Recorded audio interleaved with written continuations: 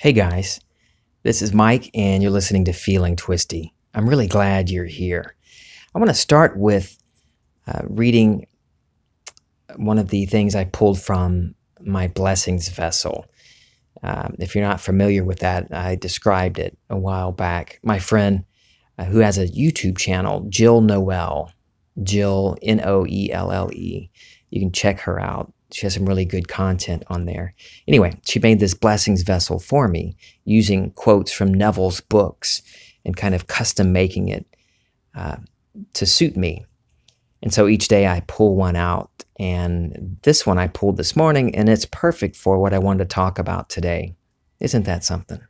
So here it is. I am willing to admit today that the circumstances of my reality are only objectifying what I am conscious of. I am willing to admit today that the circumstances of my reality are only objectifying what I am conscious of. So what are you conscious of? I could reword that my circumstances of my reality are only objectifying what I'm imagining. So what are you imagining? In Neville's lecture, You Dare to Assume, which I'm going to quote from today, he asks you that. He says, well, what are you imagining? Because whatever you are imagining, you are actually sending into being to be confronted with it. During the night, I was thinking about one of my favorite verses. I even have an episode titled this, Mark 11:24, the Mental Diets episode. You should check that one out. It's a good one. I don't recall the episode number, but just scroll down 20 or 30 episodes back and you'll find it. Mark 11:24, Mental Diets. So anyway, I was thinking about that verse and pulled it up on my Bible app, and I just scrolled up.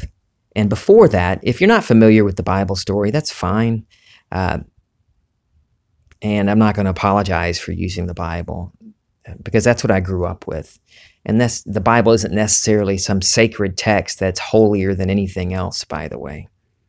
I found truth and wisdom in movies. In fact, Blade Runner 2049, there's a great quote that I'll talk about some other time, but it was a wonderful quote that talks about feeling being the secret. Anyway, that being said, I still enjoy reading the Bible because I grew up with it and now I can see it in a whole new light. And it's wonderful. Oh my gosh, it's alive now. When before it was just this history book, this rule book about damnation and trying to keep myself from burning in the lake of fire at the end of time and all that. But anyway, in this chapter of Mark 11, there's the story where Jesus and the disciples they come to a fig tree and it has no figs, so Jesus curses it. And they come back the next day and it's all dried up and shriveled and dead. And the disciples are shocked by it. And that's when he goes into telling you that if you believe, you tell this mountain to throw itself into the sea. You've heard that verse before, I'm sure. That if you truly believe and you tell the mountain to throw itself in the sea, and you do not doubt what you said, that it will come to pass. And then he leads into that verse, that whatever you ask for in prayer, be believing that you have received it, and you will. Well, there's a little verse between the fig tree story and the moving mountains verse, and that's what caught my attention last night. Jesus says, have faith in God.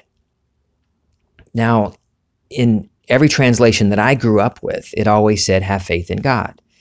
But the particular translation I was looking at last night, the word in was italicized. And when in that translation, when they have an italicized word, they're telling me that that's an inserted word. It's not in the original. And so that piqued my curiosity. So I pulled up a literal translation, Young's literal translation, and an Aramaic translation. And it totally changed the way I saw that verse. He's not saying, have faith in God. And for me, when you say have faith in God, that's always, telling me have faith in this outside being, this outside force high in the sky or wherever he is. He's out there somewhere. Have faith in him like it's something separate. But that's not what it's saying. The literal translation is have faith of God. Have faith of God. In the Aramaic translation, it says, may the faith of God be in you.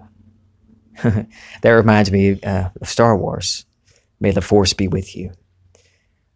But it's saying, may the faith of God be in you. Have the faith of God. Well, if you're having the faith of God, who are you? Truly, you're God. He's saying, don't you realize who you are? Have the faith of your true I am. The I am. God, the Father, whatever word you want to use. Have faith of the I am. This all-powerful, eternally existing presence, this beingness. Have faith of that. Assume your true identity and have the faith of God. I'm going to read now hearing it that way, the next two verses really changed for me. So I'll read it from the Aramaic translation. Yeshua answered, and he said to them, may the faith of God be in you. For I say to you, whoever shall say to this mountain, be lifted up and fall into the sea, and will not doubt in his heart, but shall believe that thing which he says, anything that he says, shall be done for him. Therefore I say to you, that everything that you pray and ask, believe that you are receiving it, and you shall have it. I love that verse. Telling this mountain, be lifted up and fall into the sea. And here's what I really love about it. And will not doubt in his heart, but shall believe that thing which he says, anything that he says shall be done for him. Anything that you assume to be true, and you don't doubt it. You assume that it's done, and it will be done. Have the faith of who you really are. Have faith of God. That reminds me of, I talk about him a lot lately, Jim Meskimen. You really need to look up this guy. He's such a talented actor and impressionist. But when he says how he just decides to see the world through the eyes or from the perspective of whoever it is he's impersonating. He takes on the identity of that person. And that's what Jesus is made to be saying here. He's telling you, have faith of God. Take on the identity of God, of your true self, who you really are. And Neville says in that lecture, you dare to assume that when you know who you really are, all of humanity will do your bidding. All of creation will conform to your wishes fulfilled. If you assume the state of your wish fulfilled. If you know who you really are, you really know. You decide what you want to experience. You decide what you want to experience. And all of humanity conforms to that. That reminds me of a dream I had the other night. I'll tell it quickly. Yeah, it was in an old fellowship hall, an old church building. If you're not familiar with what a fellowship hall is, it's where we would go to gather to have like potluck dinners and for other functions that weren't in the sanctuary. So anyway, in this dream, I'm in here and there's a lot of people all around, and an old pastor of mine from decades ago walks up, and I'm surprised to see him. And I say, hey, are you still pastoring the church? And he shook his head and said, no, the church just doesn't know what it's doing anymore. And in the dream, I just agreed with him, like, yeah, I know that. And then he walks on. And another much younger man walks up to me. And I don't know what I wanted to tell him. I just remember being excited about sharing something with him. I felt that excitement in me, and he cut me off. And he said, you can never have anything. You can only experience. And that, of the whole dream, that's what really struck me. Confirming or reaffirming rather, what I already know, but I loved in the dream. I love when dreams tell me things. You can never have anything. You can only experience. And that's what Neville talks about all the time, that God is a God of experience. So I would ask you right now, what do you want to experience? I can't experience a bank account or numbers in the bank, but I can experience financial freedom. I can experience wealth. I can't experience a diagnosis or a prescription written out on a prescription pad, but I can experience perfect health. I could also experience really awful health. I could experience a world that's falling apart. Or I could experience love and freedom and joy. So ask yourself, what do I want to experience? Because whatever you're assuming to be true, whatever you're imagining is what you're going to experience. Because God is a God of experience. And where's God? Well, who's listening to this right now? Yeah, that's you. That's the I am. In Neville's lecture, You Dare to Assume, I'm going to read the longer quote now. Well, what are you imagining? Whatever you are imagining, you are actually sending into being to be confronted with it. If you really want a lovely life, be careful what you are imagining, because imagination is God. Imagining is God in action. So what are you imagining? That everything is going down? That the whole world is collapsing? Well, then, if that's what you imagine, may I tell you, you will have the experience of a collapsed world, but others won't. The whole vast world will rush to serve you if you assume a certain state and remain faithful to that assumption. And he goes on to say, I assume that things are going to be bad. They will be bad. I'm going to read the quote, part of the quote one more time. So what are you imagining? That everything is going down, that the world is collapsing? Well, then if that is what you imagine, may I tell you, you will have the experience of a collapsed world, but others won't. I assume that things are going to be bad, they will be bad. And if you assume things are going to be good, they will be good. This God of experience, this I am, this being who you truly are, kills and makes alive, wounds and heals, creates the light and the darkness. It says it in the Old Testament over and over, that I do all these things. I am, the only I am, kills and makes alive. I can give life to any state that I want to experience, and I can take the life from or drop any state that I no longer want to experience. It's a simple shift in what you're imagining, assuming the feeling of your wish fulfilled. If you dare to assume that you are the man or the woman you want to be, and you sustain that assumption, it must be objectified. It must come to pass, because you're God. You are this I am spoken of in the Bible.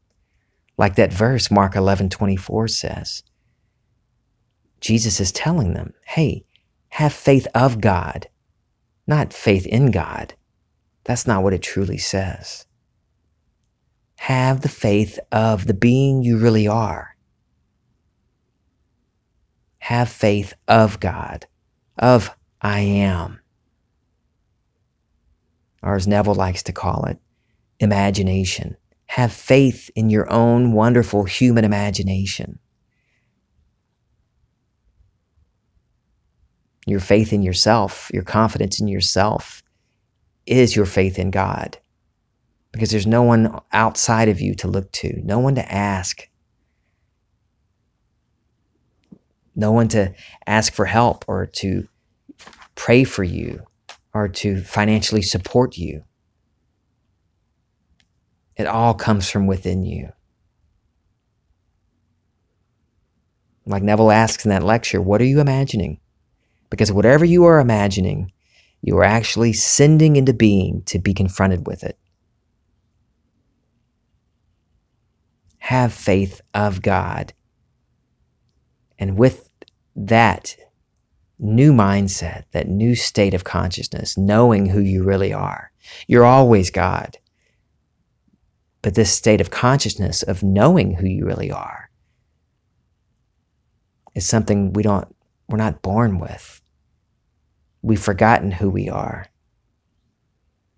We come into this life forgetting that we're God fragmented, that we are the brothers that Neville talks about and Abdullah talks about, the Elohim that the Bible talks about, that we are gods fallen as one man. We've contracted into these human forms and this human consciousness only to expand and expand and expand. Like Luke 17:21, and I can't remember the translation, but I quote this often, and I'm sure you've heard it quoted, where they're asking Jesus, how are we going to find the kingdom of God? Where is it? And he says, don't look anywhere. People will tell you it's over here, or here it's coming this day, it's coming now. He tells you that they're all wrong, because the kingdom of God is within you. The kingdom of God is within you. And in this translation that I found the other day, it says, the kingdom of God is expanding in some of you right now. Oh, I love that. And that's what we're here for, to continue to expand, to remember who we really are. And when you know who you really are, you can tell any mountain, what are the mountains in your life? Is it health or finances, relationships? That pesky problem, that special person, or whatever, not special, what's SP? Specific person. Whatever your mountain is, if you know who you really are, then there is no mountain that's unmovable. You can tell this problem, this issue, you can replace it with what you really want to experience. And knowing who you really are, it must come about. Everything you say will come into being, like that verse says. If you have the faith of God, the faith of I am, the faith of who you really are. And so knowing that, whatever you ask for, and ask you're calling it into being. You're demanding it. You're not begging it. You're not begging anyone. Who are you begging? If you know who you really are, there's no one to beg. Isn't that wonderful? It drops all this pretense of having to get on your knees and, beg some outside being for something. If you want it to be, and if you don't get it, then, well, God didn't want me to have it. No, you just didn't sustain the state. You were daydreaming. You were wishing without moving to the state of that wish fulfilled. That verse, Mark 11:24, whatever you demand, whatever you want, whatever you desire in prayer. And prayer is a motion toward. That word prayer is made up of two Greek words, motion toward and to wish. So you're moving in imagination into your wish fulfilled. And that verse simply says, continue believing, be believing that you have it. This ongoing sustaining of the state. And then it says, you will have it. It's right there. Sustain the feeling of this new state of consciousness, this new state of mind. And it must be objectified in your physical world. Like Neville says in Prayer, the Art of Believing, assume the feeling of your wish fulfilled and sustain that feeling. And the state that would have produced that feeling must be objectified. Continue dwelling in the feeling of that wish fulfilled, this new state of mind. And it must come about. Have the faith of God, because that's who you really are. Isn't that wonderful? It's so much freedom found in that. So much freedom knowing who you really are. And this is not some finite existence. Sure, you might shed this garment, but it never stops. You, who you really are, never stops being. Never, never, never. You've always been and you always will be. For me, that's just so freeing. So much freedom knowing that. And it takes the pressure off of trying to get everything done in this lifetime, you know? I've got to leave a legacy for my children. I've got to set an example, and I want to make a difference and have my name in the history books or whatever it is. Because we grow up thinking that this is it. This is all we've got. You've got one life, so you better make it count. Well, not on this wheel of recurrence. You've been here many, many times. Awaken to your true identity and have the faith of your I am. Tell me your stories. Ask me your questions. If you'd like me to talk about something on here, let me know. You can send them to me at feelingtwisty@gmail.com or message me through the Feeling Twisty podcast Facebook page. You can find me. I love you guys. This is Feeling Twisty.